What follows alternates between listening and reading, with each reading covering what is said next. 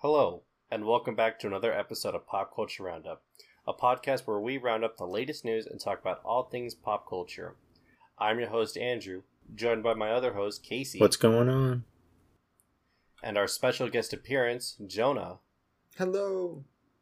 So, without further ado, let's get right into it.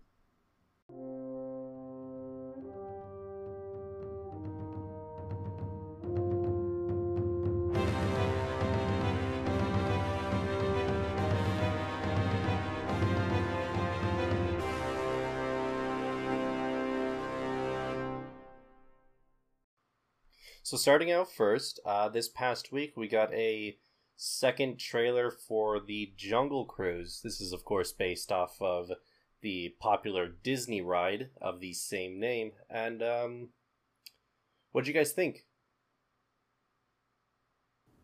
I liked it a lot. Yeah. It's Go ahead. You're good. No, sorry, you're good. Go ahead. No, I was just gonna say I'm really hyped for it. I haven't seen the second trailer. Well, I have now, but yeah, I'm really hyped for it. I think it looks good. Yeah.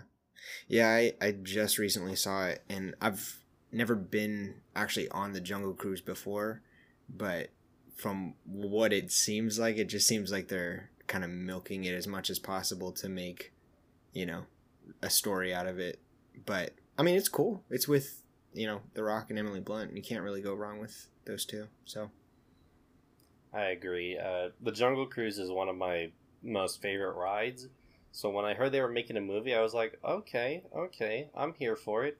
And then I saw the trailers. I think it'll be good, but I kind of think it'll maybe miss the point of the ride. The ride is based around the idea that it's like a tour of you're going up, I want to say like the Nile or something like that. You're going up a river. And the idea is that your captain is not a reputable person. They're showing you wonders of the world, like the backside of a waterfall and stuff like that. It's comedic and it's supposed to be funny, and this movie's kind of going for more action, and I think that's okay for the fact that there needs to be a plot, but I feel like it's kind of maybe missing the core of the ride.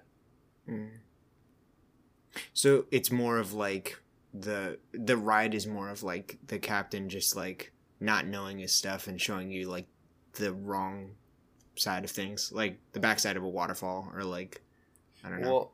Well, so the joke is that you pass in front of a waterfall and it's like, here's the eighth wonder of the world, this waterfall, and then the track takes you behind it and he's like, okay folks, here's the ninth wonder of the world, the backside of water. Oh, okay. That's kind of the joke. And the idea is that basically the captain is kind of a stand-up comedian doing like observational comedy of the tour.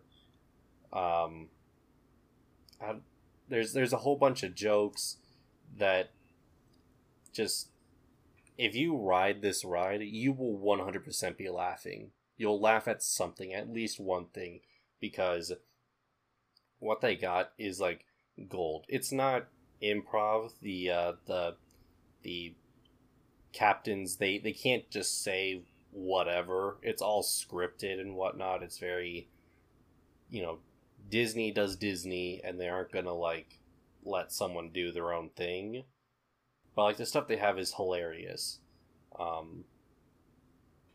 And so when I heard of a Jungle Cruise movie, I was hoping for more of a comedy instead of an action movie. But there seems to be comedy in the movie. Maybe just not as much as I was hoping. Yeah. Did anyone the actual else... ride? No, go ahead.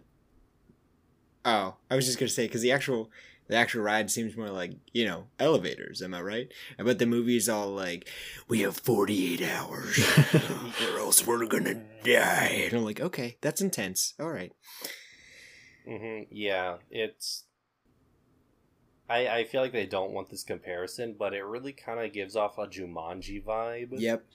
Because they got like those dead people with snakes and whatnot, and I'm like, okay, well that's not even a part of the ride. That's Jumanji stuff right there. I don't know what's going on here. Yeah. What were you gonna say, Casey? I was gonna say exactly what you said. Got major Jumanji vibes. Okay. Well, I'm sorry for stealing your thunder. But regardless of how I think it will stack up to the ride, I think this movie will be enjoyable. I mean, as you guys said, it's The Rock and Emily Blunt. What is there not to love? Yeah. Probably the story. It could probably be the story. It's probably the plot and the cinematography and the graphics and the acting. And no, I'm just kidding. Yeah. And the way it stacks up to the ride. Yeah. Basically, I don't think this is going to be another Pirates of the Caribbean situation. Yeah. Which, I mean, even then, you could argue that after the first one, they didn't even know what they were doing. Yeah. The first one was kind of a fluke. Yeah. Yeah, and I feel like with Pirates of the Caribbean, at least, like, they didn't actually really flop until after the third one, I would say. Because once you get past that, it's like, oh, okay, yeah, no, they really didn't have a plan. But there was... The first one is definitely, like, in a tier of its own, and then I would say 2 and 3 are kind of just a little bit below that. Yeah. And then 4... I thought 4 was exponentially worse than 5. Yeah. I thought 5 was at least somewhat watchable, but... And not to go off on a tangent here, but I think... Because I rewatched the series last year, and I think I pinpointed why the first one works so well, and all the other ones just kind of don't seem to grasp it.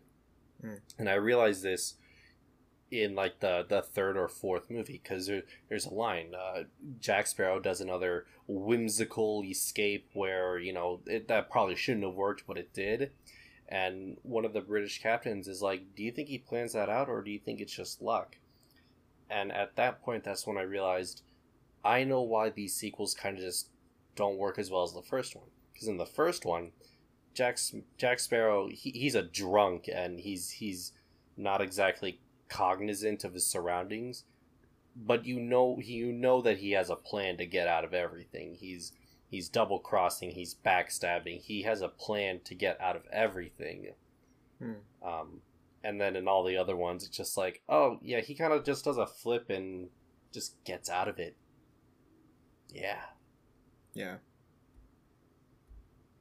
And sometimes it works, but yeah. I think what worked so well about the first one too is like, you know, they're coming at it with the same approach as Jungle Cruise. Like they're not making a movie and then making a ride out of it. They're taking the ride and making a movie out of it. But what Pirates of the Caribbean did so well is they actually stuck really closely, and really, like, they would add subtle Easter eggs and stuff like that to the ride, and they used the ride as actual, like, good source material to make, like, actually a pretty decent story that if you got off the ride at Pirates of the Caribbean, you wouldn't be like, how did they make a movie out of that? You know, like, or how do they make what am I trying to say? Trying to like make a story out of all of it, you know? Yeah. Yeah, basically. Like they didn't go too far off the track from the ride, at least. But yeah. Yeah, because I mean, if you ride Pirates of the Caribbean, and you know they got that banging song in there, "A Pirate's Life for Me," but between all that, there's a story. You know, Jack Sparrow is a pirate. He's being hunted down by everyone, and he wants treasure. And he's going through this town that's under attack by pirates. And at the end, he gets the treasure. Yo ho, a pirate's life for me. And so that was the basis. Jack Sparrow wants treasure. Boom. There's your story. Yeah. And everything else was built around that. But Jungle Cruise doesn't have a story. it's just kind of there.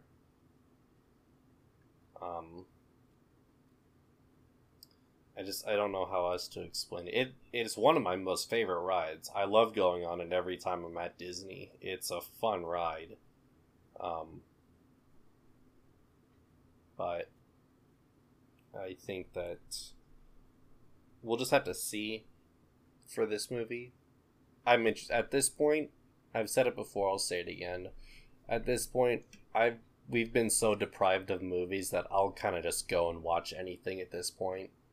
Yeah. Just to go sit in a movie theater. Yeah. Any closing thoughts on it, or we're good to move on? Yeah, I think we're good. Okay. So just today, as in day of recording, it was announced that Seth Rogan is helming a Teenage Mutant Ninja Turtle reboot set to debut in 2023.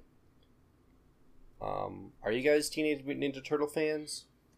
I was growing up, so I'll probably be at the theater. Yeah, I'd say so. I mean, like, I don't know.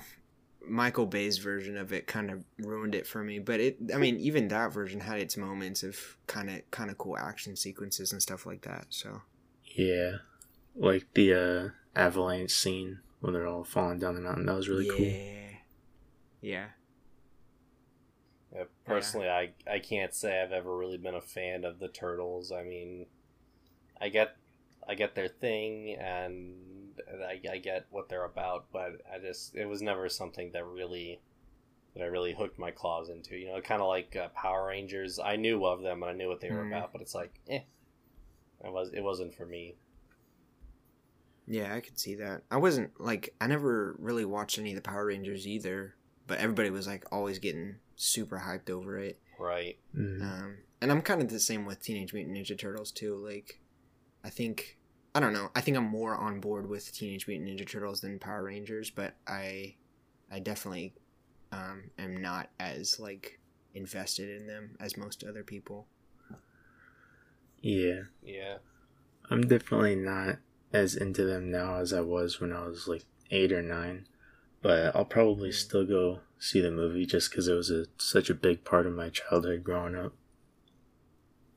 Yeah, for sure.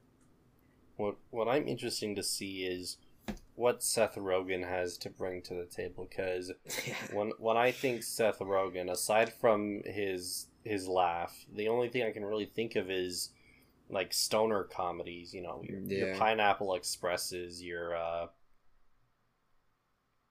Pineapple Expresses, and I think it'll just be interesting to see him take this on. Because, I mean, I think kind of the most action-oriented Seth Rogen film I can really think of off the top of my head is The Interview. Oh, yeah. Or Green Hornet. Oh, okay, yeah. That's a better example, because that's a comic book property like the Turtles. Yeah. So, yeah. I completely forgot about Green Hornet. That was a fever dream of a movie. Exactly. You guys, one of those other movies that is like the fever dream is like, remember Speed Racer, that live action movie? Oh my god! Right? Yes. Oh my gosh! Yeah, that's such a fever dream movie for me. Pretty sure those two movies either came out in the same year or were within a year of each other. Yeah, and even the way they were presented had a similar kind of feel to it. It was a weird, like, almost is it Sin City, the black and white comic book movie? Yeah, that's Sin City. Yeah, it had like that kind of feel to it. It was really weird, but it's good. We don't have a lot of details on this reboot, but just, taking guesses, do you guys think this is going to be live action or animated? I'm willing to bet live action. Yeah. The way... Oh, go ahead, Casey, sorry. No, I'm thinking I wasn't about to say anything. That's my bad. No, you're good. Yeah, the way I was reading up on a article, or not an article, but just a post, and they said it was something like it was the first CG animated Nickelodeon film produced under something or other. So I don't know, like the way they said CG animated, which is like it's either CGI live action or animated. Mm-hmm. And I didn't understand it, but I wouldn't be surprised if it was like an animated film like the early 2000s version that came out. But I totally agree with you about the like I don't really it's all basically like stoner comedy with Seth Rogen. Like I'm half expecting like Leonardo to be smoking like a fat doobie for the rest of the movie. I just don't. I don't know. Like I'm excited because I think he has the potential to do something really awesome in the comic book realm, but at the same time I'm kind of like weary of like, what if this is just another Pineapple Express? It'd be kind of funny if it was like a sausage party deal. Oh man. Yeah, I mean, I'm not like opposed to the general idea of like a more like adult version of the Teenage Mutant Ninja Turtles, like the live action Scooby Doo movies. Those were written by James Gunn, and those were originally supposed to be rated R. Yeah, I would love to see those movies. Yeah, like I cannot stress enough how much I want to see those movies.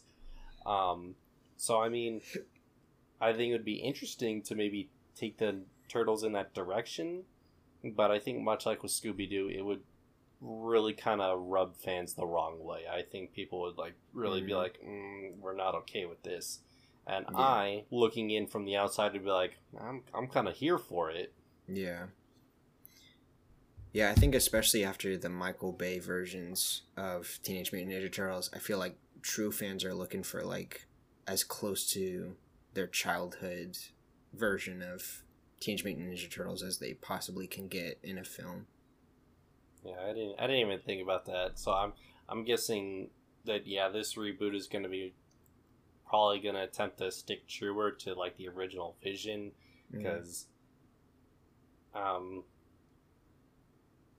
people were not the biggest fans of the Michael Bay movies. I never saw them. I was just kind of whatever to the whole thing.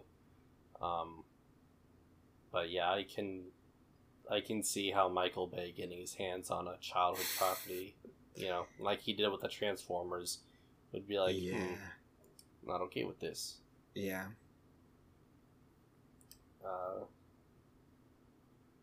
So, any additional thoughts on this? I don't know. Yeah, I'm kind of excited Yeah. to see what comes of it, but that's basically all I got. Well, moving on, did you guys see we got a few gameplay trailers for FarCry 6 and Dying Light 2. Did you guys see either of them? I saw the Far Cry 6 one. Okay. Well, I guess we'll hop right into that one then. I cannot wait for Far Cry 6. This game looks great. The last two Far Cry mainline Far Cry games, being 4 and 5, played it really seriously, I want to say. Like, they did some goofy stuff, but it was a real like stark contrast between like, you'd be in like the like a story cutscene, it'd be like really intense, and then you get into the gameplay and it's like, I'm just gonna use this chainsaw gun and just shoot blades at people, and it's like there's a kind of a real disconnect. But it seems like in this they're really leaning into it. I mean, you can have an alligator in like a friggin' sports jacket helping you out. Are you serious? Yep. Pretty much. Oh my gosh. You can have, and this might be the best thing in Far Cry ever, a small paralyzed dash hound as a companion. Oh my god. This dude got a little wheelchair and everything. Oh my gosh.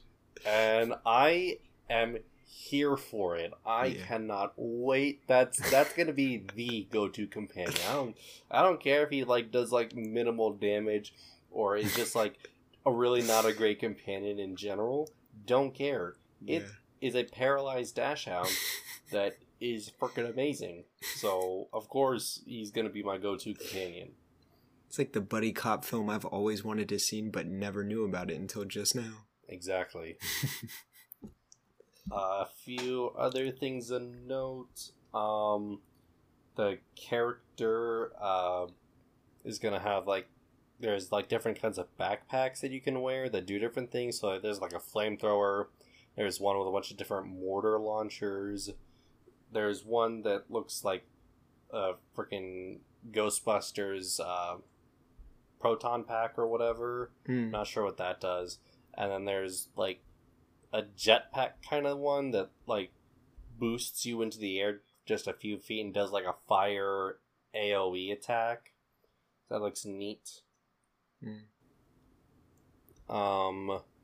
This is FarCry's first female voice protagonist, but not the first female protagonist, because in Far Cry 5 you could choose to be male or female, but it didn't really matter because no one ever identified you. They always just called you Deputy regardless, so it's like it didn't really make a difference. But so this is the first voiced female Far Cry protagonist. It takes place in Central America, and the villain is Giancarlo Esposito. That dude has been killing it with villains recently. Like, I wouldn't say Breaking Bad is exactly recent anymore, but I mean, there's that, there's Mandalorian, there's just so much, and this dude is just a great villain.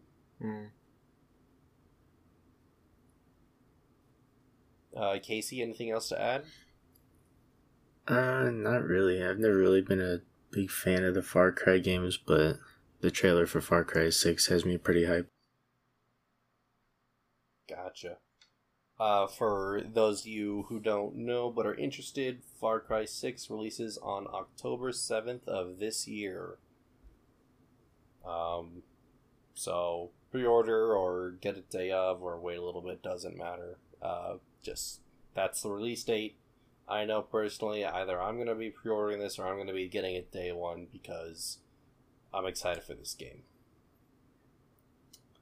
So moving on to Dying Light 2. Did either of you guys see this gameplay trailer? I did not.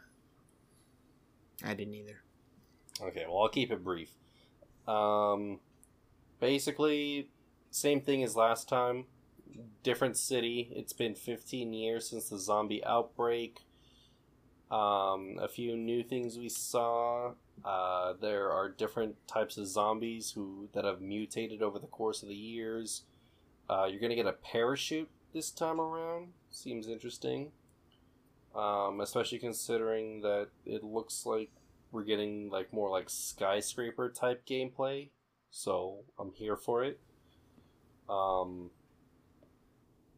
They keep boasting that your choices in the story have like consequences and will change the shape of the map and whatnot, so that's interesting. Yeah, pretty much it's just more Dying Light, and I'm excited. There was one thing that kind of had me concerned, and it's mostly because I just don't really like this mechanic in video games. At the end, they kind of like teased that your character can become a zombie, and that it not being a good thing, and that you need to get the drug that stops that, like antizin or whatever they call it in this. And I just don't really like that. I don't like having a ticking clock to find a a resource, because they did this in Dying Light 2, where your character's daughter is infected and you need to periodically get more of the drug to stop the infection, or else she becomes a zombie, and it's on a time limit, and it's like, I just wasn't really a fan of that.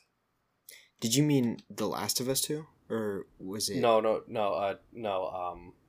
Dead Rising 2. Okay. Yeah, no, Last of Us 2 was great. None of that. Yeah.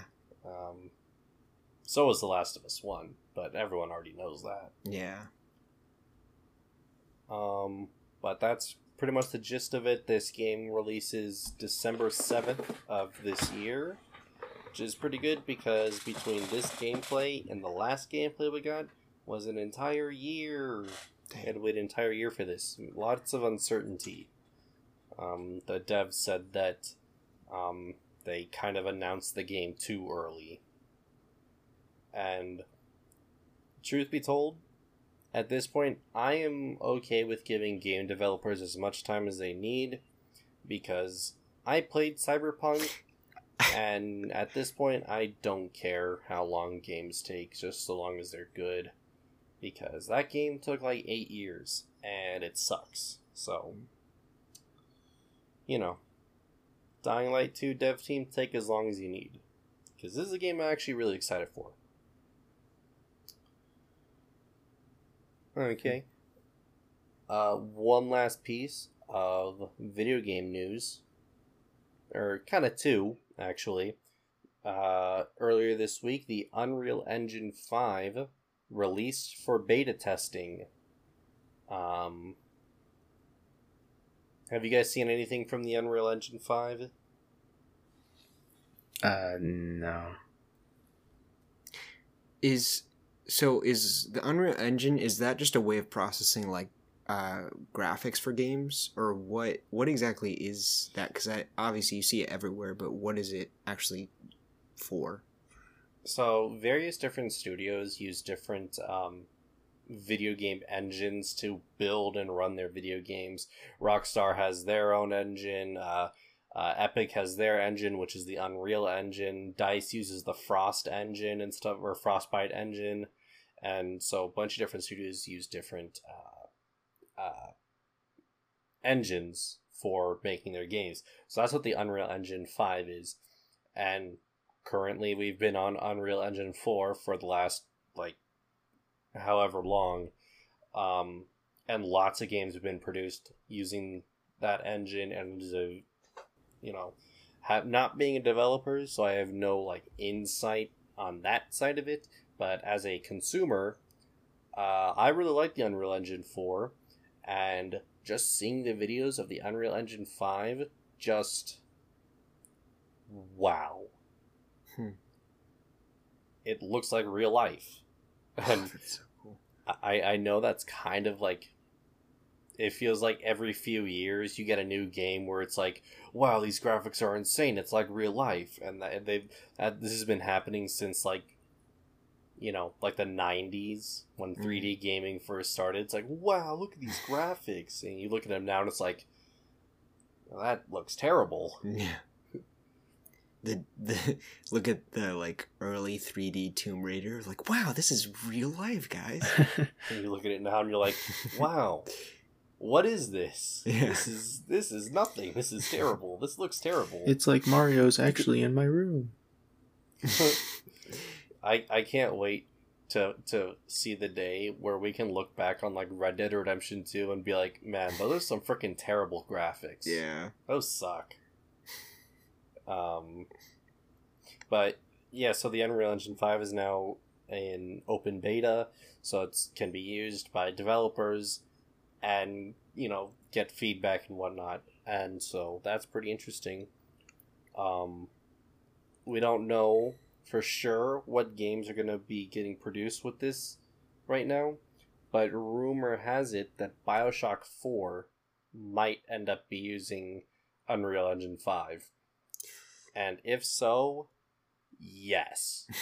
Yes to all of that, because BioShock is one of my favorite video game franchises ever. And the Unreal Engine 5 looks amazing. So put them together, and what do you get? Hopefully something really good.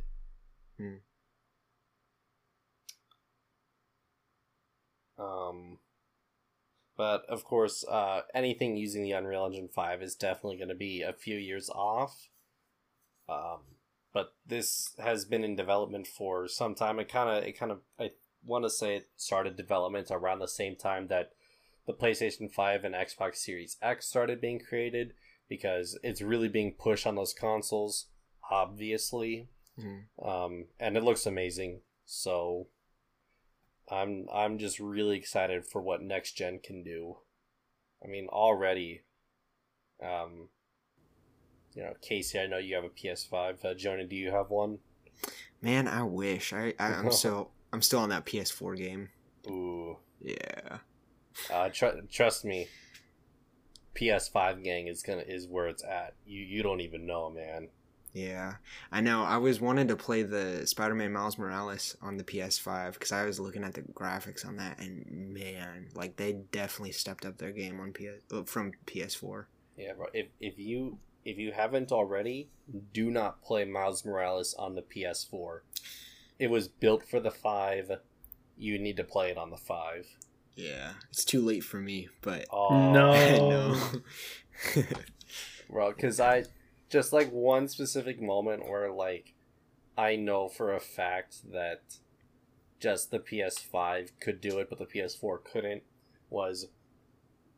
And they showed this in one of the trailers. It's where you have to go and help one of the bodega owners to get his cat back. Oh yeah, you're in this factory, and then you web zip through a tube out into the open city on 5. That happens instantaneously. It loads the city in the snap of a finger. And like having played Spider-Man on the PS4, I just know that would have been like at least like a maybe 20-second load time. I cannot stress how much the PS5 load times are amazing. Yeah, agreed. Yeah, and I was playing that scene on the PS4, but I'd already watched the gameplay of it, so I knew how it was supposed to go. I just didn't realize at the time that it was specifically for the PS5 and not for the PS4. So I web zip out of there, right? And then I'm like, it just fades to black, and I'm waiting there for like a good 30 seconds. I'm like, oh, okay, yeah, no, this is, yeah. But I saw I saw them do like load up Spider-Man Miles Morales on a PlayStation 5. That took like 5 seconds, and I was like, what kind of crack is this on? Because I want instant. Some of that. Yeah, and just like, and that's early PS5. That is day one PS5. Yeah. So I'm excited to see what PS5 games are going to look like 10 years from now. Like, because, like, Grand Theft Auto 5. That came out on PS3, but it was on PS4 like a year or two later. So that's early PS4 stuff. And the difference between that game and Red Dead Redemption 2 is staggering. So not only am I excited for what's coming in the coming like recent years, like in the next like 3 to 4 years, I'm excited for what's down the line 8 to 10 years from now. I'm excited for those games, whatever they are, because those games are going to look insane. Yeah. Can you imagine? No, go ahead.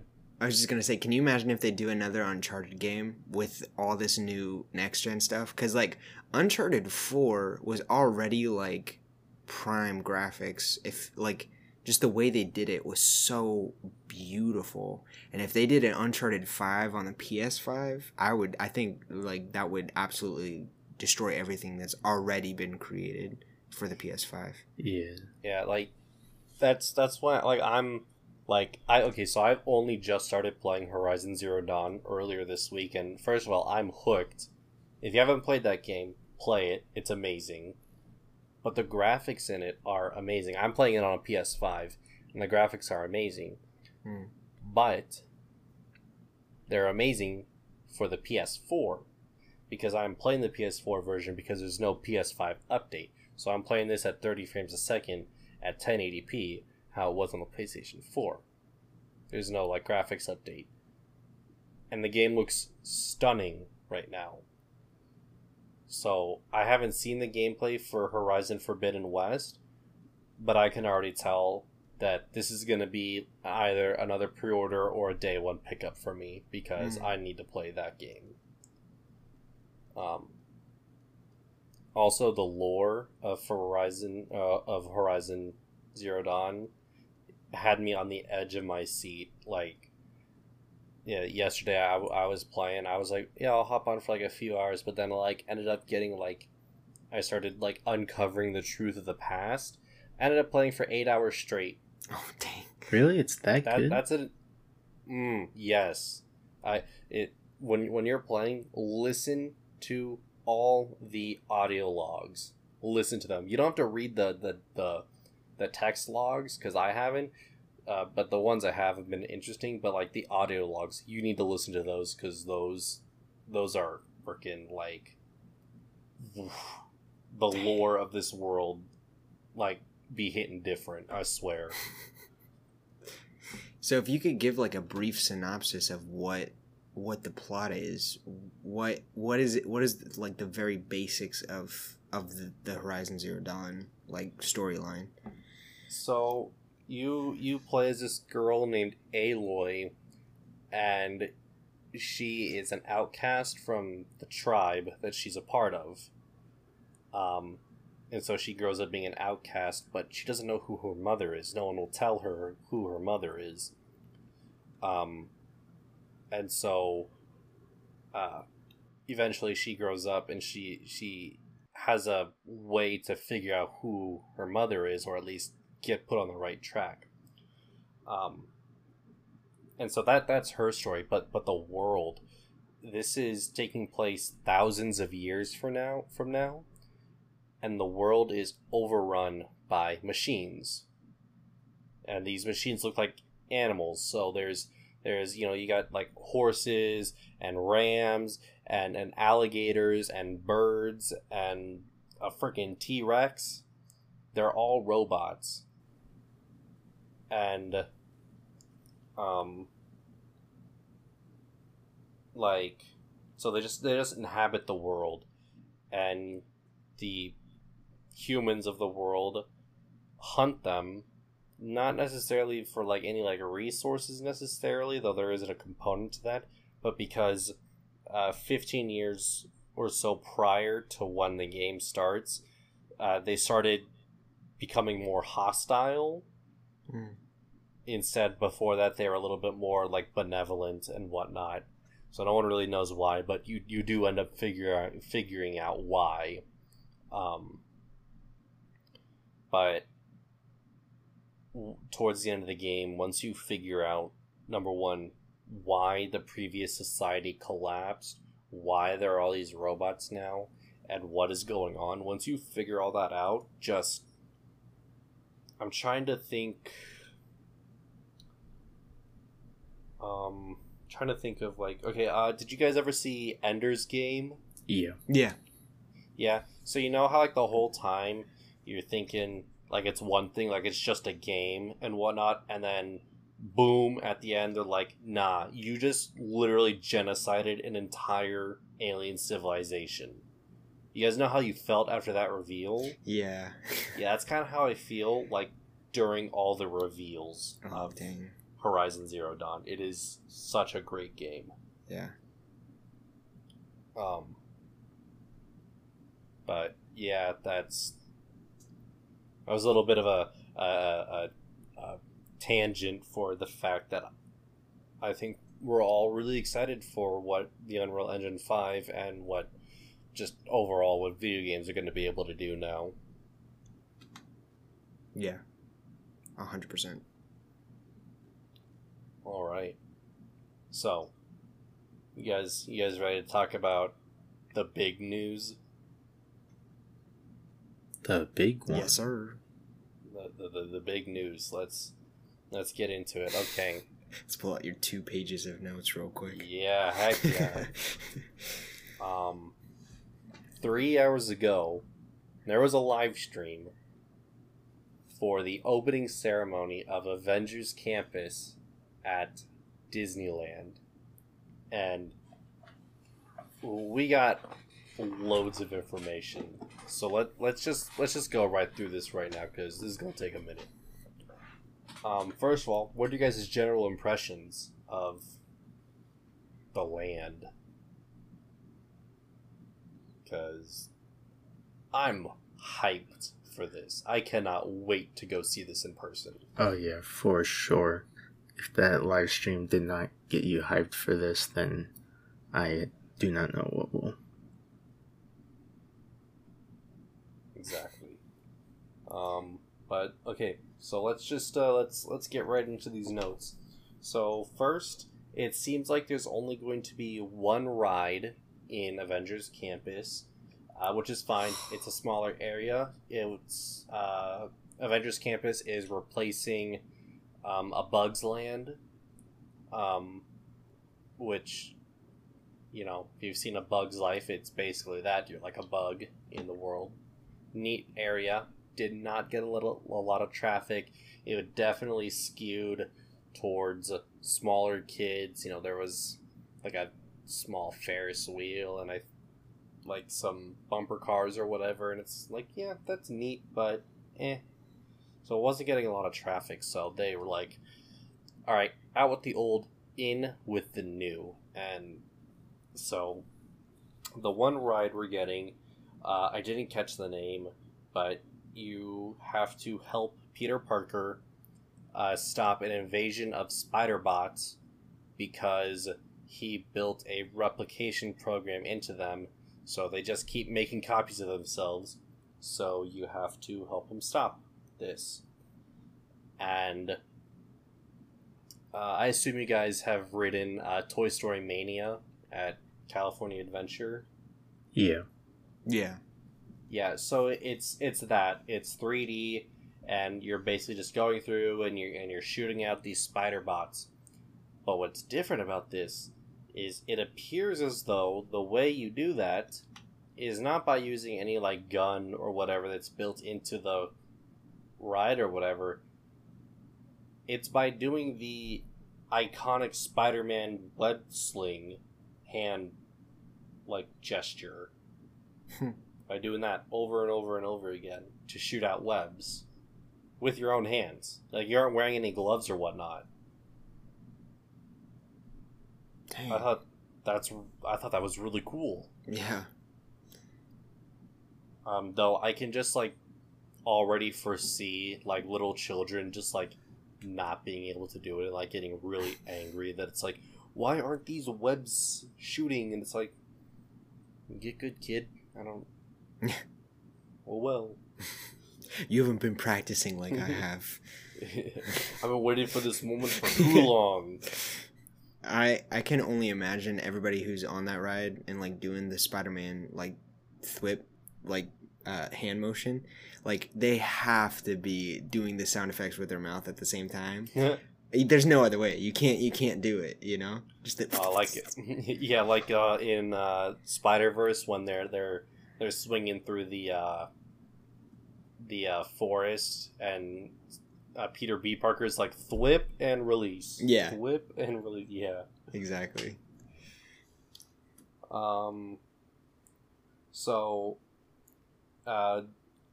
what I generally get from this is that Avengers Campus is more of like an experience than like a bunch of rides, because obviously there's only the one ride. And to highlight this, have you guys been to Galaxy's Edge? Not yet.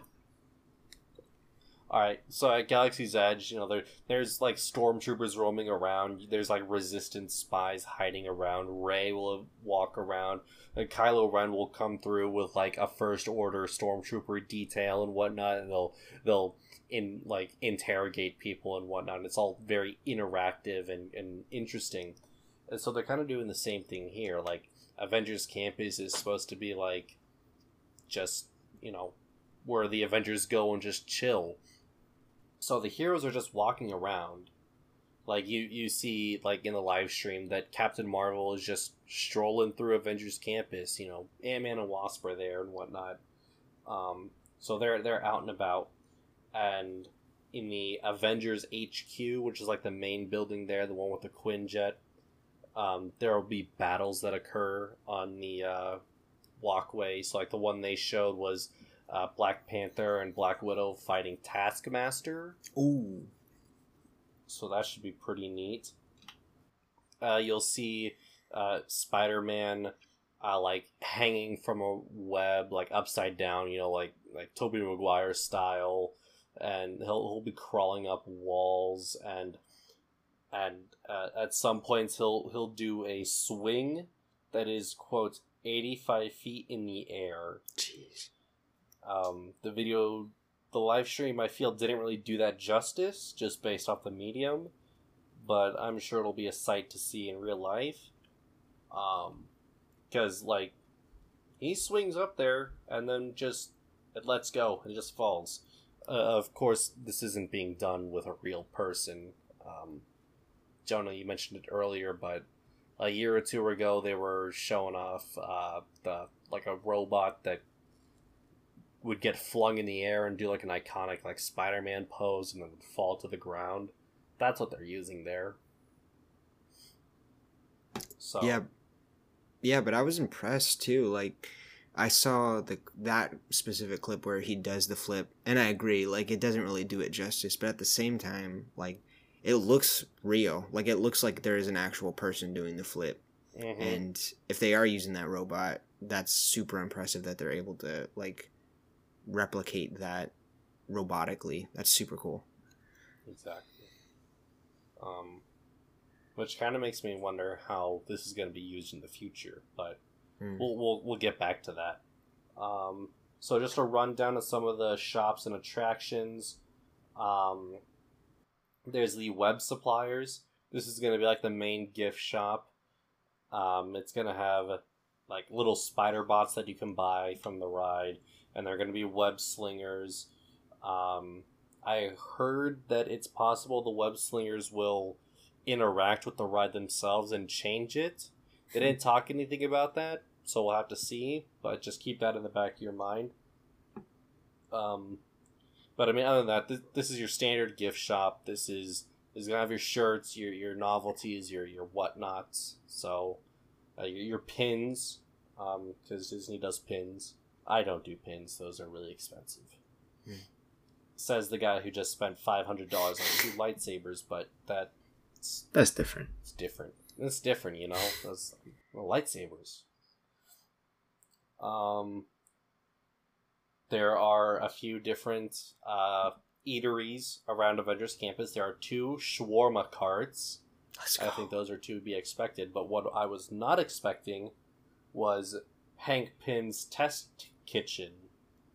This is going for that big, small aesthetic. Like in Ant-Man and the Wasp, you know, the interior of the laboratory. Like, you know, like their power sources are giant D-cell batteries, and like Legos are building it. Like they're Legos on the walls and whatnot, and like they're using like paper clips and amp dials and whatnot that go up to 11. So that's really interesting. And at the top, like near the front, they have like a conveyor belt of food that's hanging, and like it goes in small, and then you see it go through like a quantum tunnel, and then you see it grow big in the quantum tunnel, and then it comes out the other side all big and whatnot. So that looks really cool. There's, you know, as one would expect, there's big and small food in this restaurant. What they showed off was there was a giant pretzel. Like, this is supposed to be meant to be eaten by like a family of like 3 or 5. Dang. There is a big chicken sandwich with like a small bun. Like, think like a hamburger slider bun. Huh. Looks fun. Looks like a pain to eat, but looks fun. And then there's what they call the Impossible Spoonful. It is a giant meatball with a really small fork.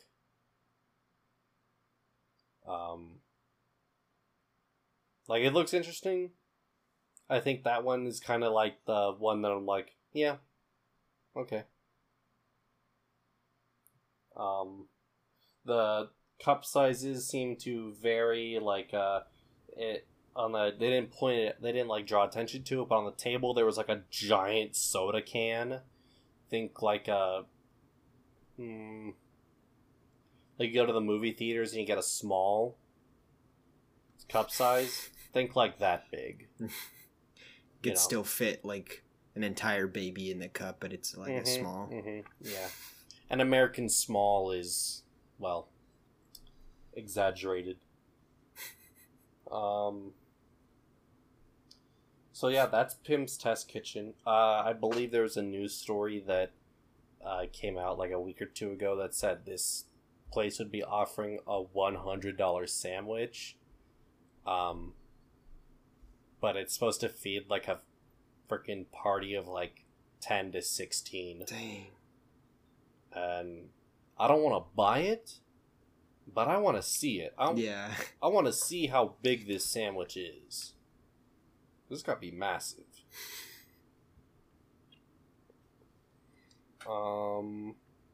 Another thing we got is what they're calling the Ancient Sanctum. It looks kind of like a destroyed New York Sanctum. But what happens there is an event where you go and gather, and Doctor Strange enters through a portal. And like the whole experience, what they said was that you'll be, quote, looking for the sorcerer within you. We don't know exactly what that means, what this whole attraction is about. But I'm going to guess that since they didn't really show anything from it, that it's going to be really cool. So all the Christian moms are like typing furiously right now. They're like, oh no. We already went through this with Harry Potter. We are not doing this again. Don't you make me cancel you, Disney. I do not want to cancel my Disney Plus subscription.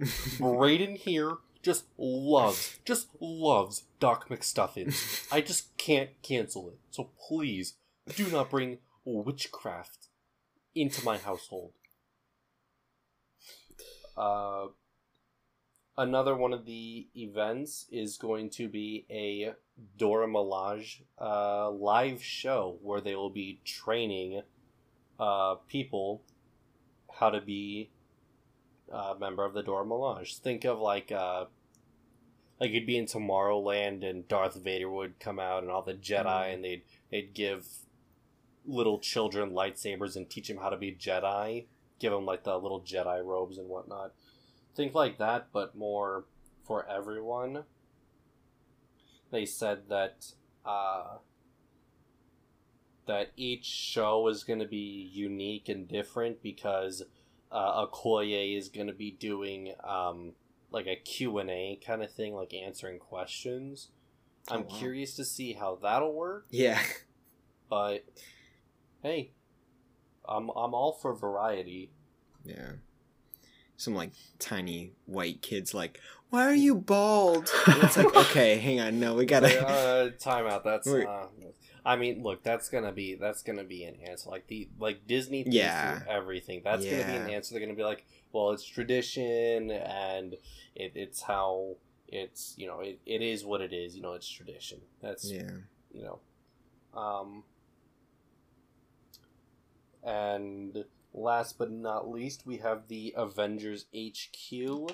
They said that they wanted this be like kind of the centerpiece and the quote iconic shot of Avengers Campus. So that makes perfect sense. And I like that's gonna be everyone's picture. It'd be like, oh my gosh, I just went to Avengers Campus. Look, here's the Quinjet. You're gonna see that a million times from the people who've gone there. I'm gonna say I'm gonna take that picture too, and I'm gonna post it. Yeah. I'm gonna flex. I'm gonna be like, yeah, I went to Avengers Campus. What'd you do? Oh, you went there too? Oh. Yeah. Oh. Oh. So is there like is it just is it mainly there for like a just for pictures, or is there anything like that you can go and do inside of it? No, it's just for pictures. I gotcha. And oh no, go ahead. I was gonna ask too. Earlier, you said you were talking about how Doctor Strange came through a portal. Did they show like what that was gonna look like? Yeah, so it's a little cheeky. Okay. He doesn't really come through the portal. Basically, you stand in front of this door, and the door opens, and you see him, and he acts like he's just coming out of the portal. Of course, anyone over the age of 10 knows what's going on. But you know what? Damn it! Use your imagination. Yeah. And then we see the doors start to close, and he opens up the portal, and then he looks back. The doors start to close. And I assume he jumps towards the portals right as the door closes. And again, anyone over the age of 10 knows what's going on. Yeah. But it doesn't matter. Because you just kind of have to, like, just go with it. Yeah. They're, like, shaking like an orange hula hoop. And it's like, he just came through the portal. Oh, hey, Dr. Strange, hey. Honestly, I would not be at all surprised if they figured out a way just to like have him go through the portal. I don't know if you guys saw this, but I believe like Disneyland Hong Kong or Disneyland Paris has a Beauty and the Beast ride, and at the end, the Beast, this full animatronic Beast, starts floating up. Some sparkly stuff happens, and then boom, he turns into a human animatronic. I have seen this video, I kid you not, 20 times. I still cannot fathom how they did that. Like, this is a full, 10-foot tall animatronic turning into a 6-foot tall person. Not a 6-foot tall animatronic made to look like a person. No idea how they did it. Absolutely no idea. The only explanation can be that the Disney Imagineers are actually magic. Yeah. That's the only explanation I have right now.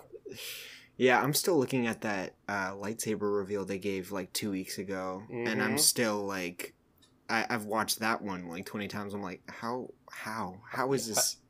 How did they do that? Yeah, but you guys said that was only for when you stayed at their Star Wars themed resort. Yeah. So, from my understanding, is that you are given. They haven't said anything about age restrictions. I really hope there isn't, because damn it, if I, as a 20-plus-year-old, go to that hotel and don't receive a lightsaber, I'm going to be disappointed. Yeah. Because I want a lightsaber. Yeah. Why should a stupid kid get a lightsaber before me? What are they going to do? Exactly. Sorry, this is 10 and under. Okay. Well, Johnny... Okay. I identify Johnny as shoving 9 years that. old. Yeah, I identify as a 10-year-old. It's like, okay, well, Johnny's shoving that lightsaber right up his butt. So I'm not gonna shove it up my butt. I just want to play. I just want a lightsaber, please. Lightsaber, please just give me a lightsaber. And you were saying how they aren't selling it, or are they eventually gonna sell it, or there's been no word on that. I think for right now, it's just for the hotel, and from what I've heard of the hotel, I'm perfectly okay with that, because the hotel is supposed to be like an immersive experience. Like, it isn't like, oh, you just put your bags in there and then you just, go off to the parks. No, you're like actually supposed to do stuff in the hotel. Like, there's cantinas, I think, and there's there's Star Wars stuff to do in there. It isn't just a hotel, it's an experience. I think that's really kind of what Disney's been going for the last few years, is not like attractions but experiences, which I guess you could argue are the same thing, but I don't care because they are kind of different. Yeah, Disney's kind of stepped up their game a really lot. Have. You guys said you hadn't been to Galaxy's Edge. Not yet, no. Let me tell you, Smuggler's Run is all right. I'm waiting for them to give it the Star Tours treatment and just have it be randomized and have a bunch of different scenarios. but Rise of the Resistance. Oof, I don't even know. I don't even know what to say about it because I just wow. Yeah. First of all, being scolded by a First Order officer in the line, amazing. And then, like, 20 minutes later, getting off the ride and then getting scolded by Kylo Ren. Woof, woof, I can't wait to go back. Yeah. But that's the one where you're going through the Starkiller base, right? You're going through a First Order Star Destroyer, but yeah. But yeah, like Kylo Ren shows up. He's cutting and slashing things, and like I don't want to spoil it too much, but at one point you're locked in a room, like a First Order holding cell, and the side of the room just starts like getting cut open. Oh dang. And just I don't know how they did it. I was standing there. I saw that wall. There was no door there. And then boom. There it was. And it's like how? Yeah. Yeah, I saw the scene where you're driving through and the ceilings are kind of lower, and then all of a sudden you see Kylo Ren's lightsaber like go through the ceiling and like come towards you. Mm-hmm. I was like, "Dang, man, how did they do that?" I have no idea. Yeah. And so yeah, this is pretty great. I have a list of all the heroes we saw in this. I'm going to save one secret one for the end because they saved it for the end and I was like, wow. But here we go. So the ones we've seen in the all the stuff is we have Captain America, Iron Man, Captain Marvel, Black Panther, Black Widow, Thor, Ant-Man, the Wasp, Doctor Strange, Spider-Man, Loki, Taskmaster, and Okoye and other members of the Dora Milaje, like just like general people. And also the Guardians of the Galaxy are there, but they've been there since Mission Breakout came out, so that isn't really new. Right. Still cool. Such a fun ride. Oh my god. So much fun. I went to Disneyland for my 18th birthday. I rode that ride so many times. Oh, yeah. No, I rode it until we had to leave. Like, I did not. I just stood in line the entire time. And, like, I was also there during Halloween, so I got to ride the Halloween variant of the ride. Cool. Oh. I mean, it's cool, but not missing too much by not riding it. Yeah. But, yeah. But so that was all just like a bunch of like general news stuff, and then after that it went into the actual like opening ceremony. So I'm just gonna read my notes verbatim. Starting off, opening ceremony was on Kevin Feige's birthday.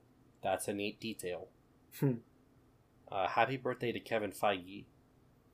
Not that he listens, unless he does. If you do, tell us, please. Yeah, please. And let us in on the next MCU like movies that are coming out. Yeah, just I'll be an extra, like an extra. I will be so far in the background you can't even point me out when watching. Do that for Star Wars too, but that's. Kevin Feige said that the Quinjet in Avengers Campus is, quote, the only Quinjet that is made to scale with no visual effects. Wait, are you serious? Serious. It's not like because I thought they built like probably like a half scale Quinjet and just put it on top. I thought that too, but then at one point they show Brie Larson standing next to it, and no, that's like a full size Quinjet. Dang. And I mean, I shouldn't really be surprised because they built a freaking full size Millennium Falcon. That's true. Galaxy's Edge, so I'm not entirely surprised, but it's like, neat. Yeah. Oh, also, side note, this isn't really a big deal, but it did bother me because I've seen this movie a million times. But Brie Larson said it was really cool to see the Quinjet because she was like, yeah, in Endgame I carried that back to Earth. And I'm like, I don't mean to be that guy, but you carried the Benatar back to Earth. Oh, it wasn't. Oh, okay. So that's not the. It's like that's not Milano 2 or whatever. Because the Milano was destroyed in That's Guardians 2. And your Rocket never got a chance to fix it, so I gotcha. they just got the Benatar. Let's see. Kevin Feige says the Avengers Campus will continue to grow and evolve along with the MCU. So I can only assume this means that more heroes and villains will be added as time goes on. Paul Rudd comes up on stage, and I wrote, Paul Rudd literally cannot help being funny. Also, Paul Rudd is just Scott Lang. There is no difference.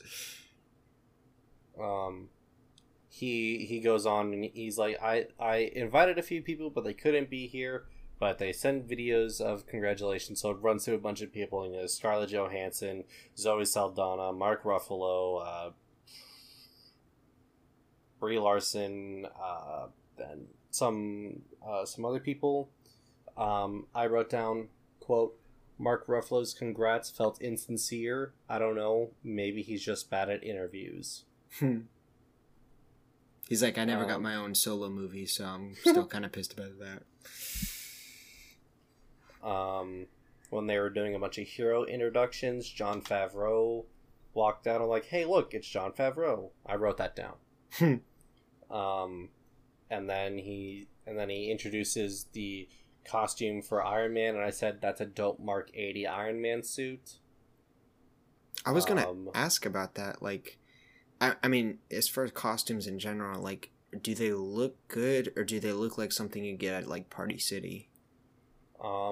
All of them look good to a degree.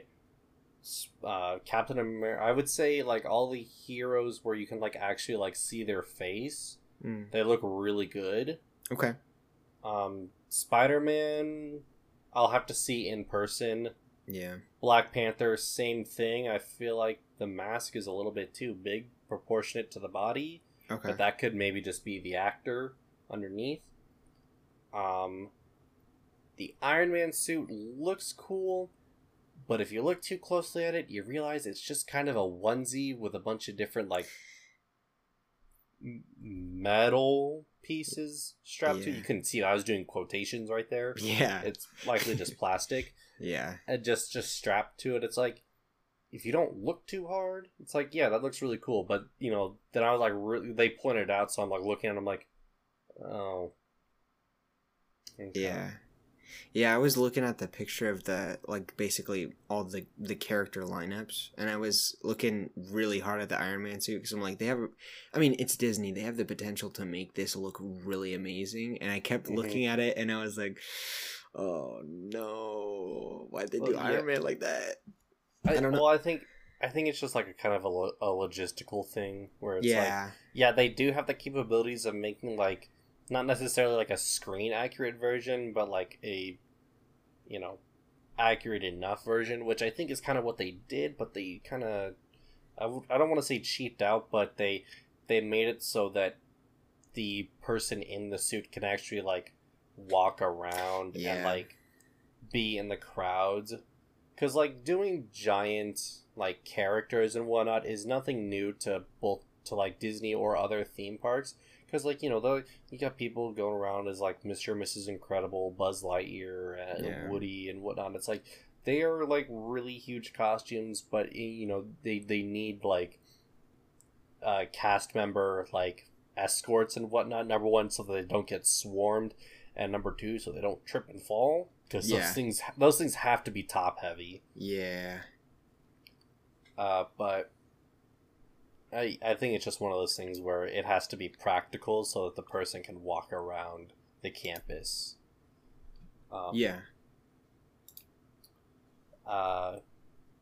Anthony Mackie also showed up, and Kevin Feige referred to Anthony Mackie as, quote, the real Captain America. I thought that was neat. That's super awesome. And so he talks a few things, and he's carrying the case with the Shield 2.0. That's right, he is. So I'm thinking, what's he doing with that? And then here's what I wrote. Holy shit, Sam Wilson, Captain America. So that is yet another hero that is going to be at Avengers Campus is going to be, well, Captain America. Yeah. So Captain America and Captain America are going to be at Avengers Campus, which makes me also wonder if we're going to see the Winter Soldier and John Walker or U.S. Agent.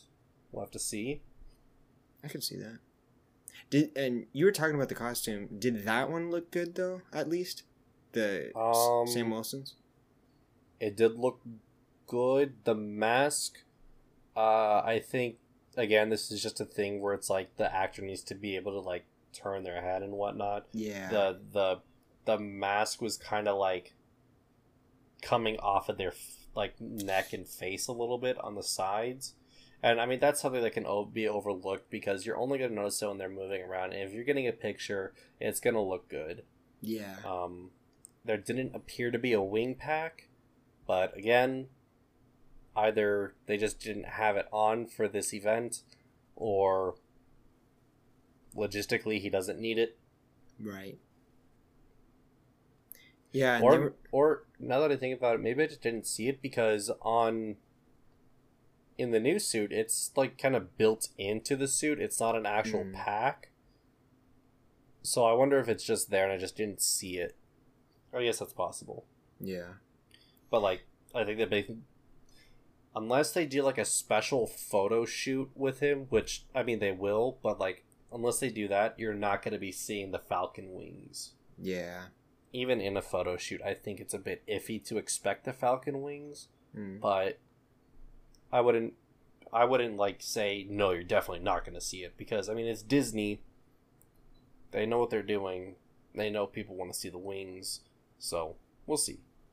Yeah, and even I watched a behind the scenes video for the Falcon and Winter Soldier series, and they were talking about how even for the show the mask was having issues because every time he would turn his head or do it a certain way, the like sides around his like cheeks and jaw, like the sides of the mask would keep like separating from his face and making like these different like pockets and stuff like that. So they had to CG that out. So if there's that's what I saw on the costume. So yeah, it's probably just that. It's probably just a thing where you can't get around it without visual effects. So yeah, it is what it is. Yeah, for sure.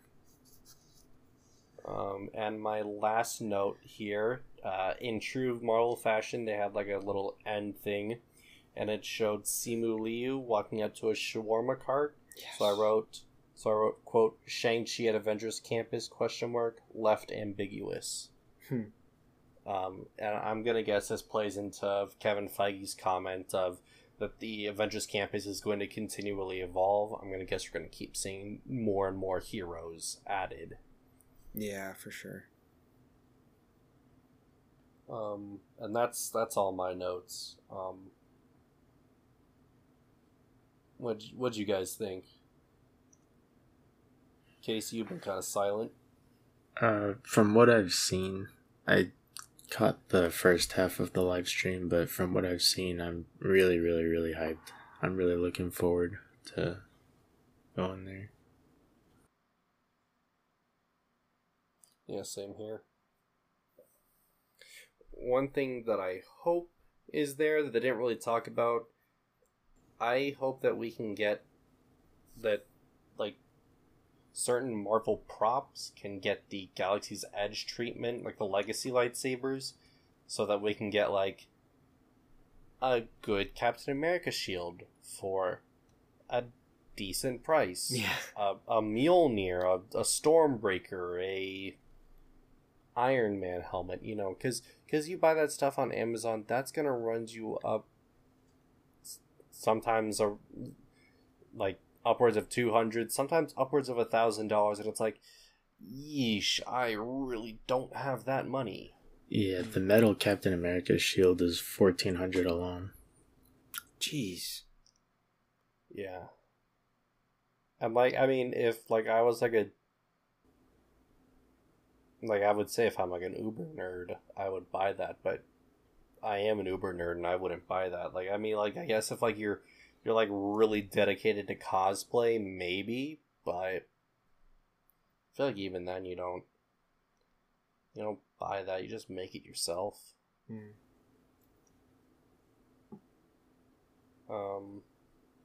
Any other thoughts on Avengers Campus? Yeah, I mean,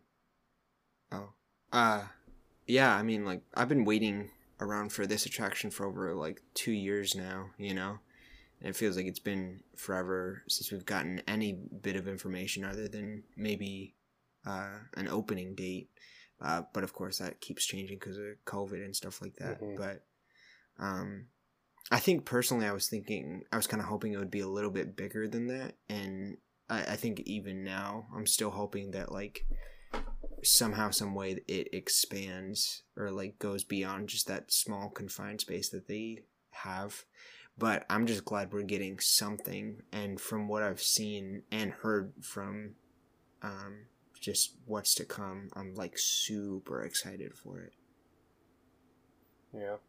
I think it would be cool to see Avengers Campus expand, but I don't think that's possible because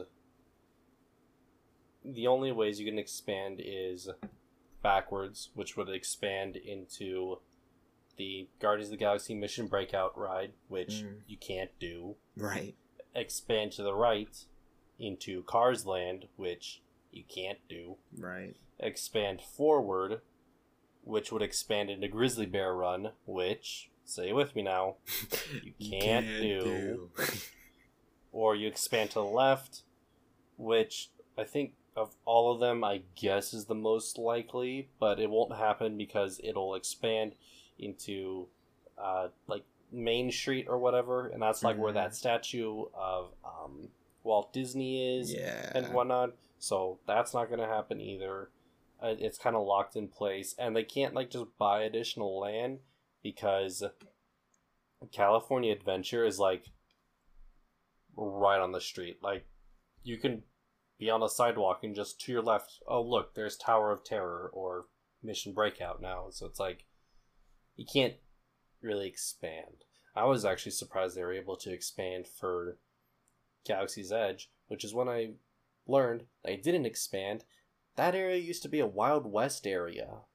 Yeah. And to that I say, kind of wish I knew that was a thing and got to see it. But then I did more digging and I was like, oh, okay, well, yeah. Yeah.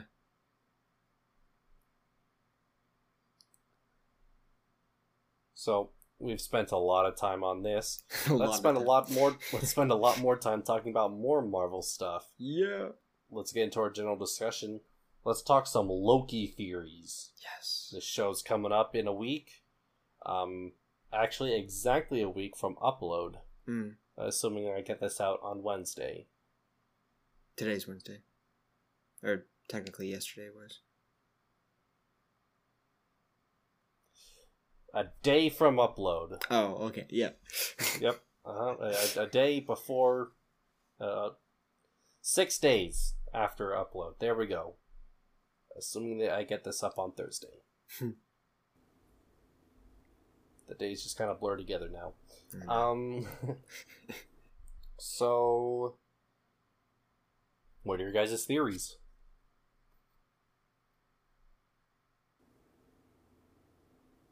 What you think, Casey? I don't really have any theories, but I will say out of all the Disney Plus shows, this one is the most likely to get more than one season. I agree. You see, with WandaVision, that was setting up for Doctor Strange 2, with Falcon and the Winter Soldier setting up for Captain America 4. Loki's dead, so this is just a different version fooling around the multiverse. So now they have said that Falcon and the Winter Soldier, or now Captain America and the Winter Soldier, could potentially get a second season, but I don't think it needs that. But yeah, I see your point. Loki most likely could, I won't say most likely, but is in a position to get a second season. Yeah, it definitely has the most potential. Yeah, I think my biggest question is if it does go into a second season, because I guess my immediate thought is like he's gonna do what he needs to do and stop the threat and whatever. And once that's over, like, does he go back to his original timeline, or does he just keep with the TVA and work for them now?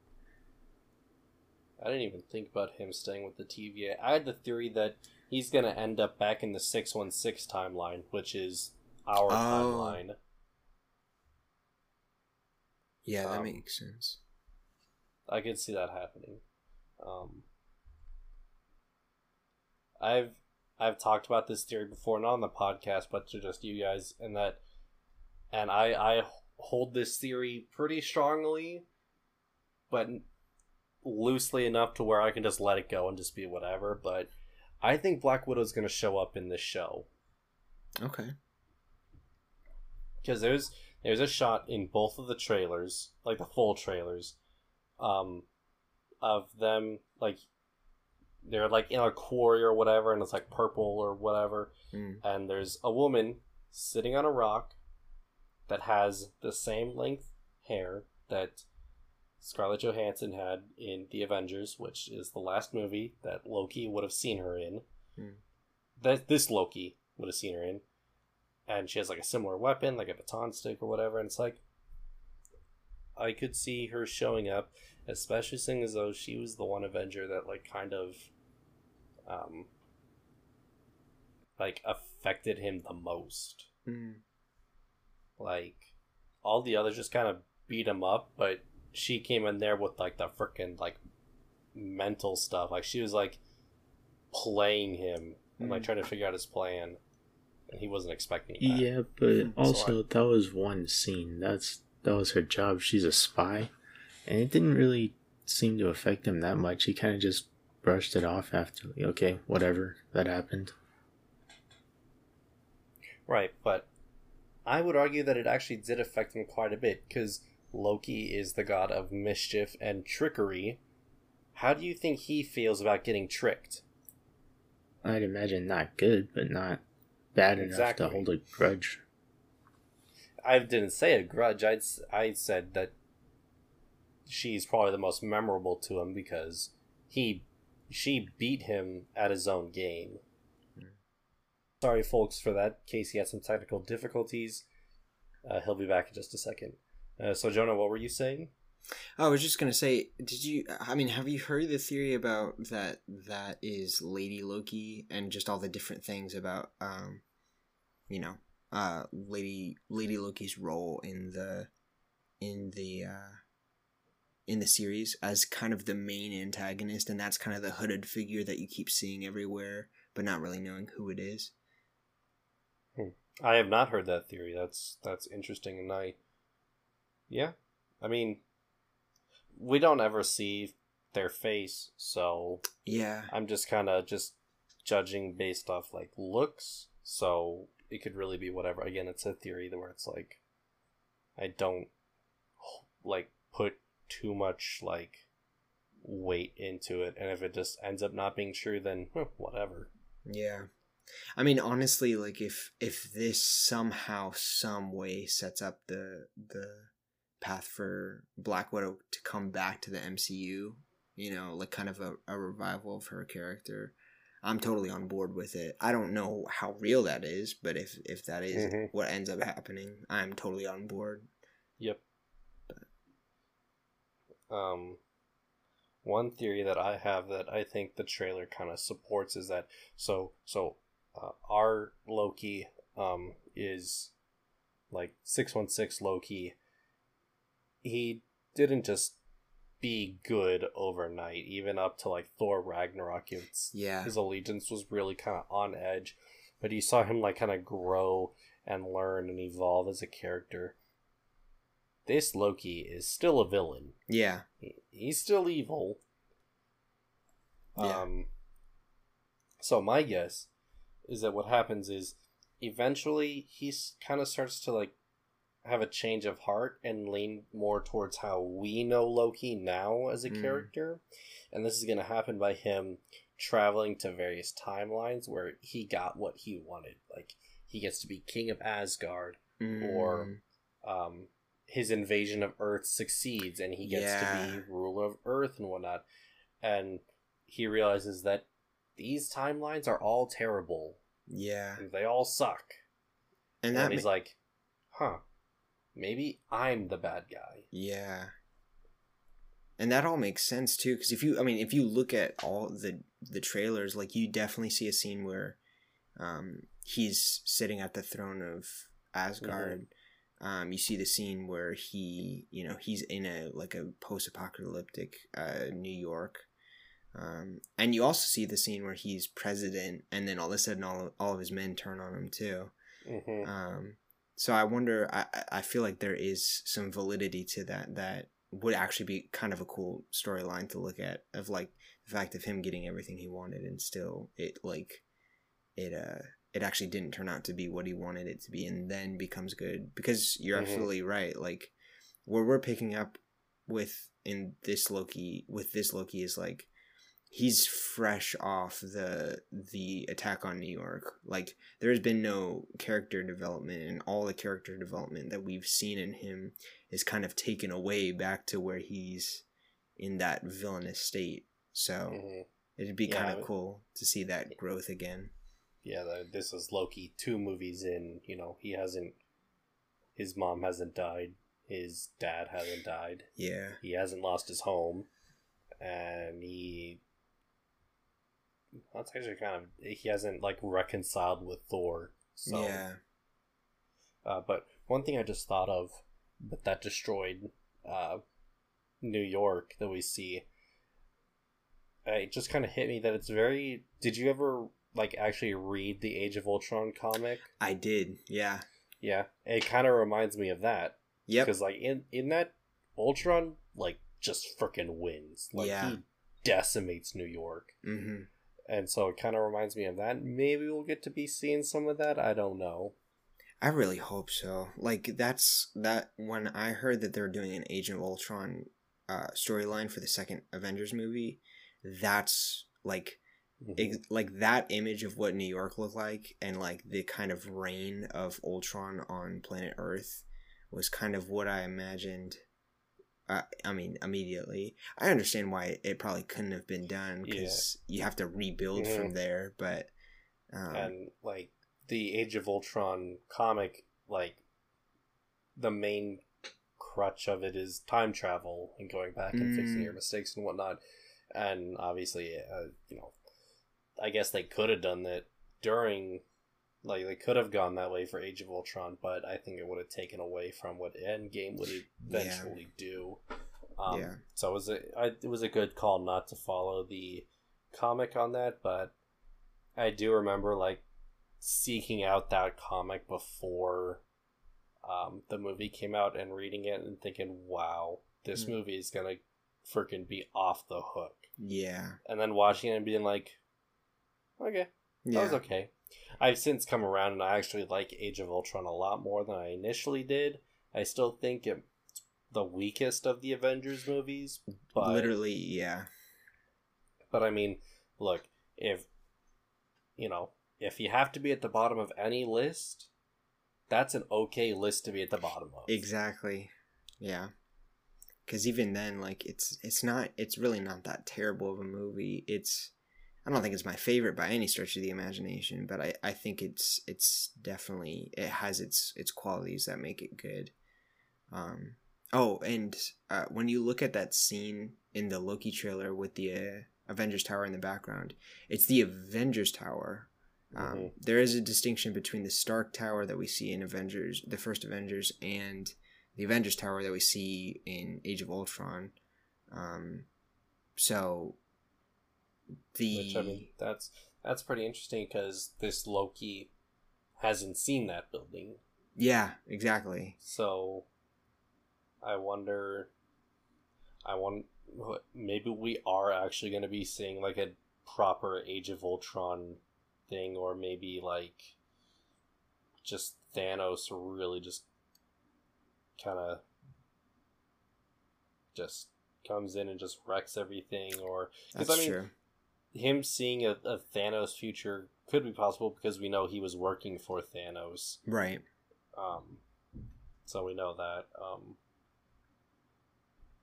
But we'll have to see.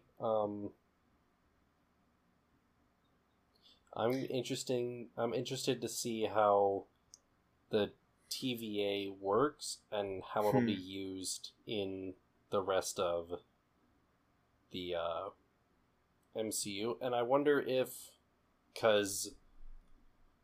he's going to be showing him stuff from the 616 timeline, because in like the first trailer or whatever, Owen Wilson's character is showing him holograms of his life, and you see him from Thor Ragnarok, and obviously this Loki doesn't even know what is going on there because he hasn't lived that. And so I wonder if he's gonna be like, look, you getting out of there really screwed up the timeline, like big time. You see how the Avengers are doing it right now? They're putting things back together. Yeah, that's what you and I need to be doing right now. And Loki's all like, nah. Yeah. And Owen Wilson's like, wow. Wow.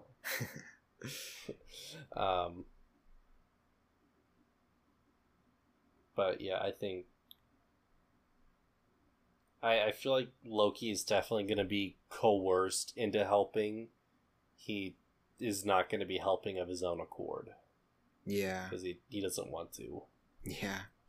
Yeah, I think my biggest question for the series is, you know, now that we're kind of we're heading into like a multiverse level event with, Multiverse of Madness and No Way Home and all that kind of stuff, is like, what's the difference between a time, like a variance in the time stream and a multiverse, because like with the disruption of the time stream and all these different variant timelines just branching out into everything, it creates different realities. But also, like, is a multiverse, is it connected to the multiverse? Like, does it add to the multiverse way of thinking, or is it its own thing, you know? I never really thought about that, but I think it's piggybacking off of how the Ancient One explained the timeline. Yeah. Because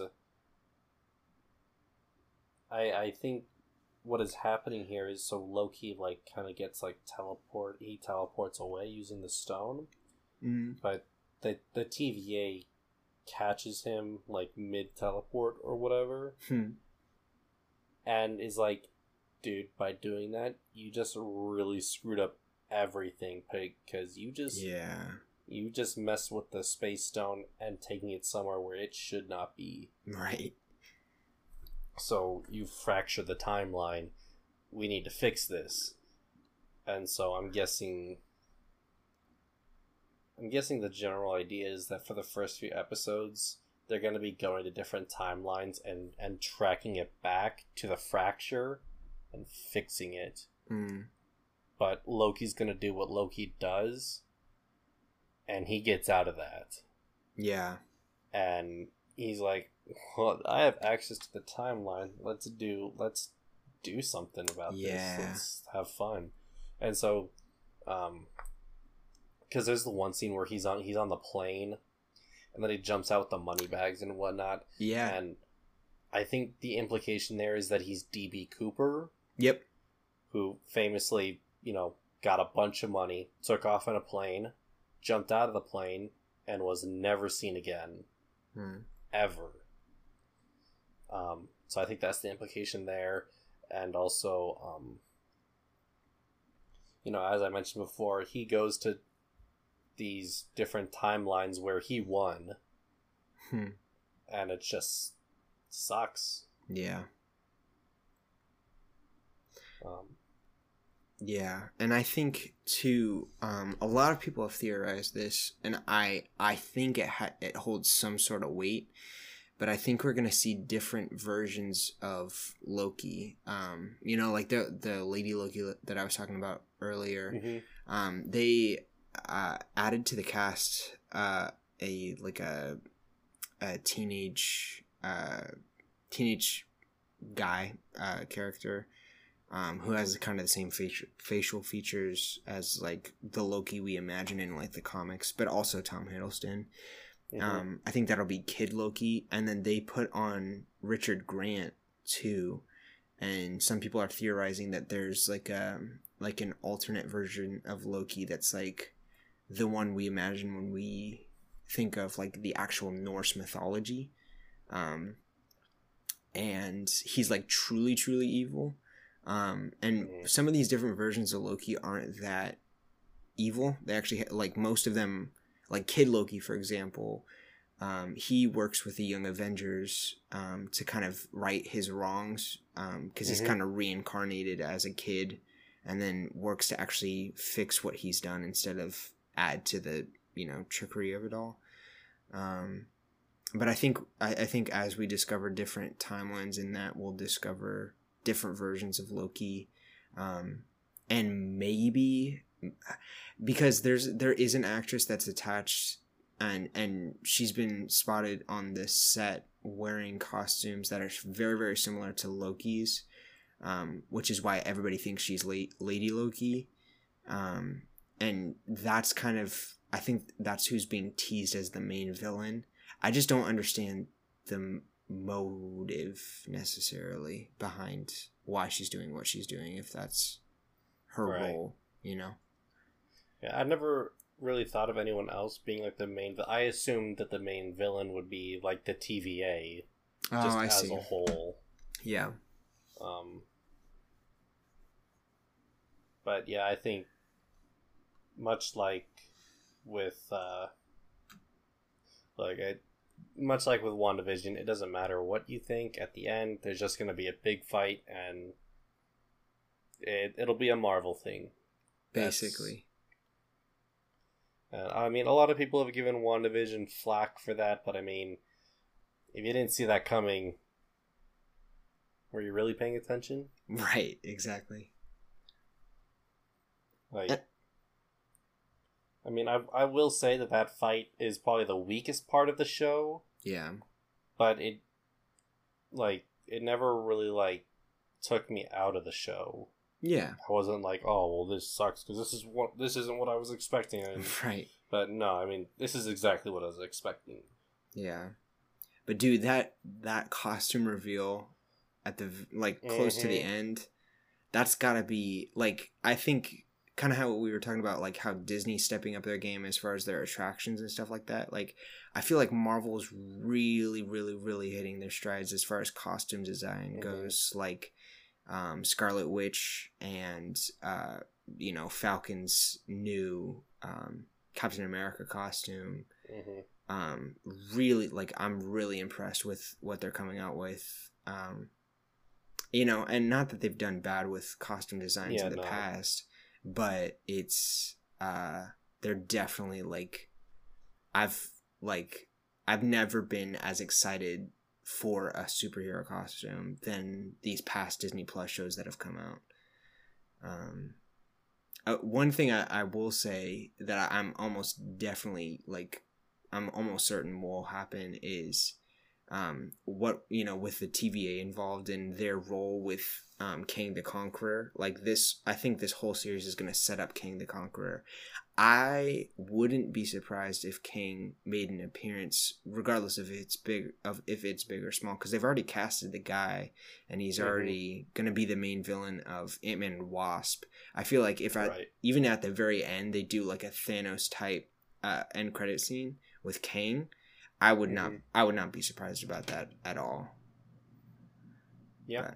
But I wouldn't be surprised either, but much like Mephisto, I'm not going to be like, oh man, here comes King the Conqueror. I'm not going to be like, that's... If it happens, cool. If it doesn't, then I guess I'll just wait till Ant-Man and the Wasp Quantumania. Yeah. And speaking of which, in the very first trailer, I was on that Mephisto train the whole time. I was watching WandaVision, and it didn't happen. I was like, dang it. But I'm like, I don't mean to get back on the horse, but at the same time, in the very first trailer, when the Owen Wilson's character is making an exchange with like a little girl, you can very, very, very clearly see Mephisto in like a stained glass portrait behind them. It's like super evident. So I'm not trying to bring back Mephisto, but at the same time, like, look, I mean, at this point, Mephisto is like the Phase 4 joke. Like, yeah, everyone's gonna be like, yo, that thing over there is red. Mephisto confirmed. Like, yeah, exactly. And I'm on board for it. I think it's a funny joke. I think it goes to show that maybe some people put too much stock into theories. But yeah. Regardless, it's still fun. Yeah. One thing that I think will happen is that we'll see a more real version of the Living Tribunal. Okay. Instead of just the staff of the Living, like in the comics, the Living Tribunal is like a freaking giant Oscar award with 3 faces. Yeah. I don't think we're gonna see that, but it wouldn't surprise me if, like, because at the TVA there's those 3 big statues. Yeah. So it wouldn't surprise me if, like, because Loki is in like a council meeting or whatever with like getting charged with something. So it would not be surprised if the people on that council call themselves the Living Tribunal. I think it's very possible, or that like the TVA was founded by the Living Tribunal or something like that. I think it's very possible. Yeah, and honestly, that'd be kind of a cool way to do it. It wouldn't it wouldn't be like the Galactus version in Rise of the Silver Surfer. Like, it would actually be a cool version of the Living Tribunal. The faces in the background though are they're a part of this race of beings, and there were only 3 of them, but one of them was King the Conqueror, and they were in charge of making sure the timelines were secure and everything like that. But honestly, like, I feel like I really, like, as little as I know about the Living Tribunal, I really want to see them hit the MCU, and I feel like Loki could be the place to introduce them. But yeah, I mean, there's a lot of things I want to see in the MCU. Like, I mean, we're getting the Fantastic Four, so I don't have to wish, like, X-Men. I want to see that. Yep. I really, really want to see, like, a proper version of Galactus. Super badly. Yeah, like, give me the giant purple helmet. Exactly. Don't give me no Silver Surfer space cloud. Exactly. I want a giant person in a blue and purple outfit to eat Earth. Yep. That's what I want. Yeah. Is that too much to ask for? Yeah, exactly. Maybe. But I don't care. That's what I want. Is it practical? No, but I still want to see it. I want to see the Defenders in the MCU proper. Especially Daredevil. Yes, I was gonna, if I had to only choose one, it would be Daredevil. Yeah. But I think it's only fair to, like, bring them all in. Like, in order of the ones I want to see the most be brought in, I want Daredevil's at the top. Punisher right below that. Okay.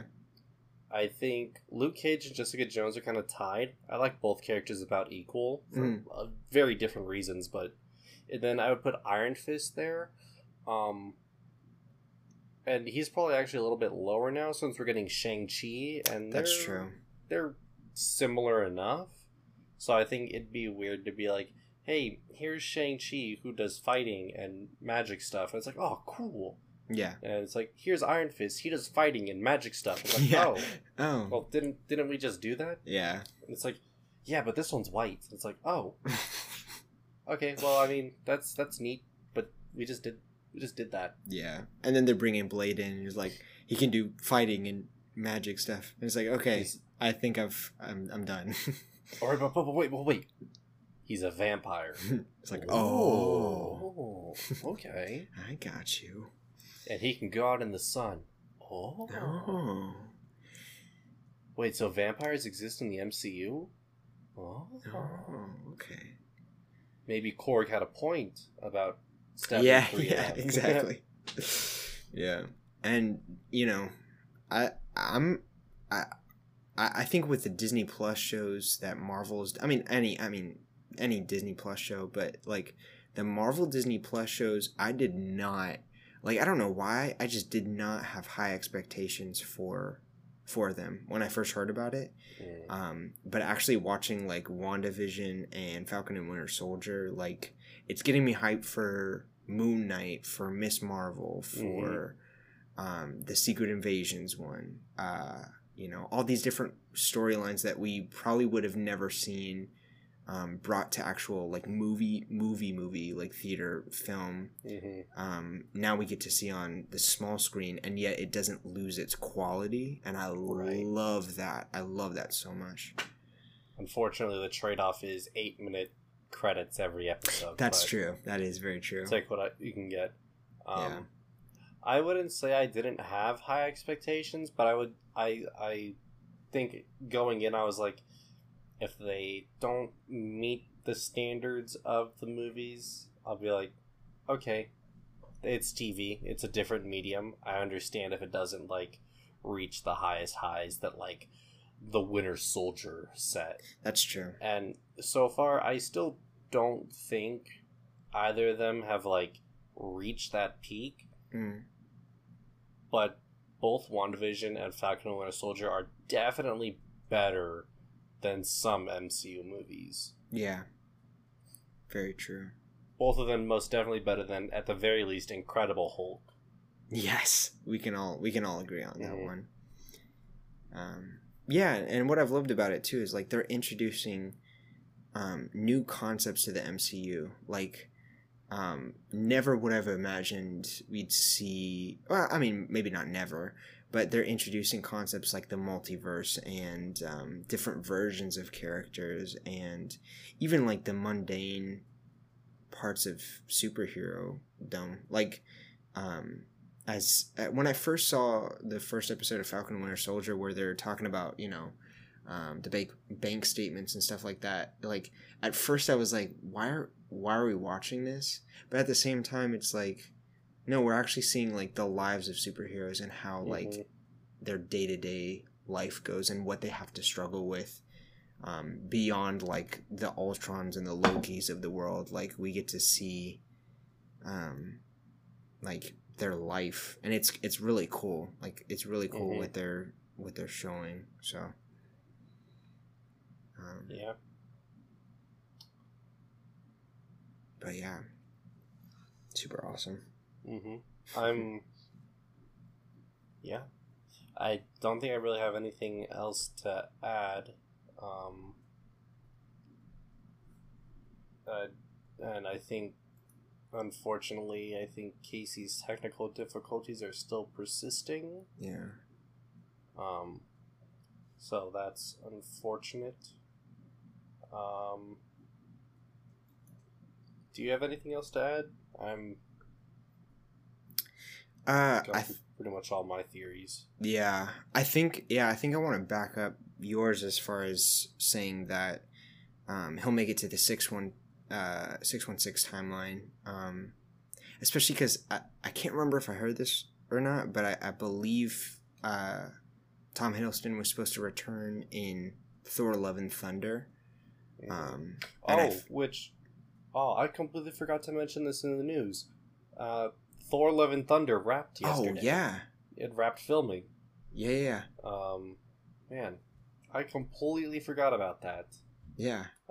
So, sorry, folks, for making you wait for so long for that piece of news. But, yeah, Chris Hemsworth announced that on his Instagram yesterday with a picture of him in, I would assume, his costume for the movie, and Taika Waititi in full mocap. So, hooray for the return of Korg. But, yeah, no, I heard that, I don't remember if I read that Tom Hiddleston was spotted on the set of Thor: Love and Thunder, but then again, I don't. Even if he was, I don't necessarily think you can take that as like a 100%, because in Infinity War they had Michael Rooker come in with full Yondu costume and makeup, just so that people would be like, "Oh, so he doesn't die in Guardians 2. Oh, well, hey, wait a minute." And he's dead. Yeah. Spoiler alert for that movie that came out in 2017. Yeah. Or 16. I think it was 6. No, it was 17. It was 17. Yeah. Yeah, it's kind of crazy the extents Marvel goes to keep secrets. Mm-hmm. It's awesome, but yeah, I mean, like Infinity War, like half that trailer just doesn't show up in the movie. Yeah, exactly.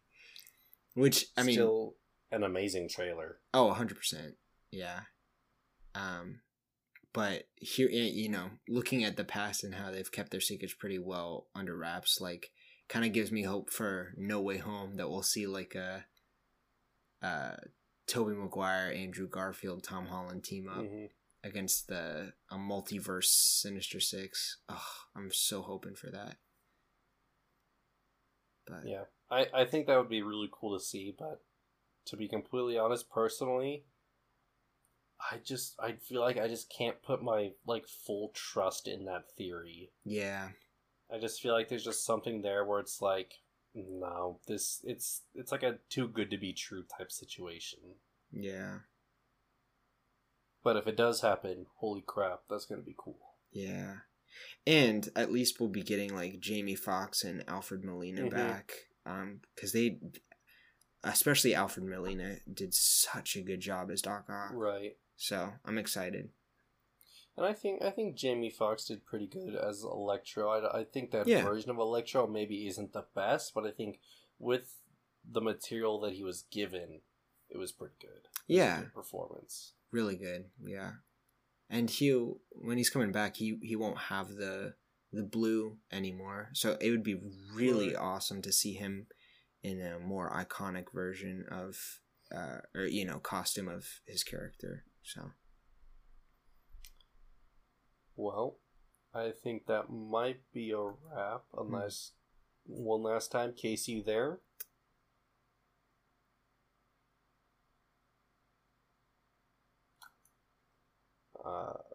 Okay. Okay. Yep. Unfortunately, he is not. So I think that'll be a wrap for our theories. So this part of the podcast would normally be where we do a Q&A, but once again, we have received no questions and thus cannot give any answers to those questions. So please, we beg you, please leave us some questions. We love them. It's really fun to interact with you, the audience.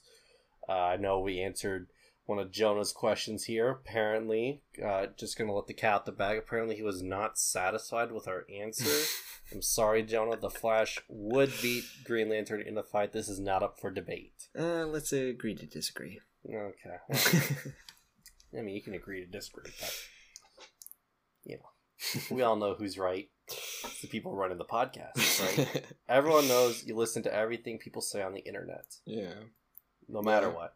I guess if I disagree, my whole section of this podcast is probably going to get cut out, so... Yeah. But yes, please, send in your questions. You can, send them in to us via our Instagram page or our Twitter page. And that is it. Because if you did not hear last episode, we did decide to shut down the YouTube portion of our podcast. Unfortunately, we weren't seeing the engagement we were hoping to, so we decided to, instead of diversify, we decided to condense and put all our effort into one thing, and this is it. So yeah, with that being said, I've been your host, Andrew. And I'm Jonah. Yep. And just imagining Casey saying something like, "What up?" That's what he sounds like. In true Casey fashion. Yep. So with that being said, have a Good time, y'all. See ya.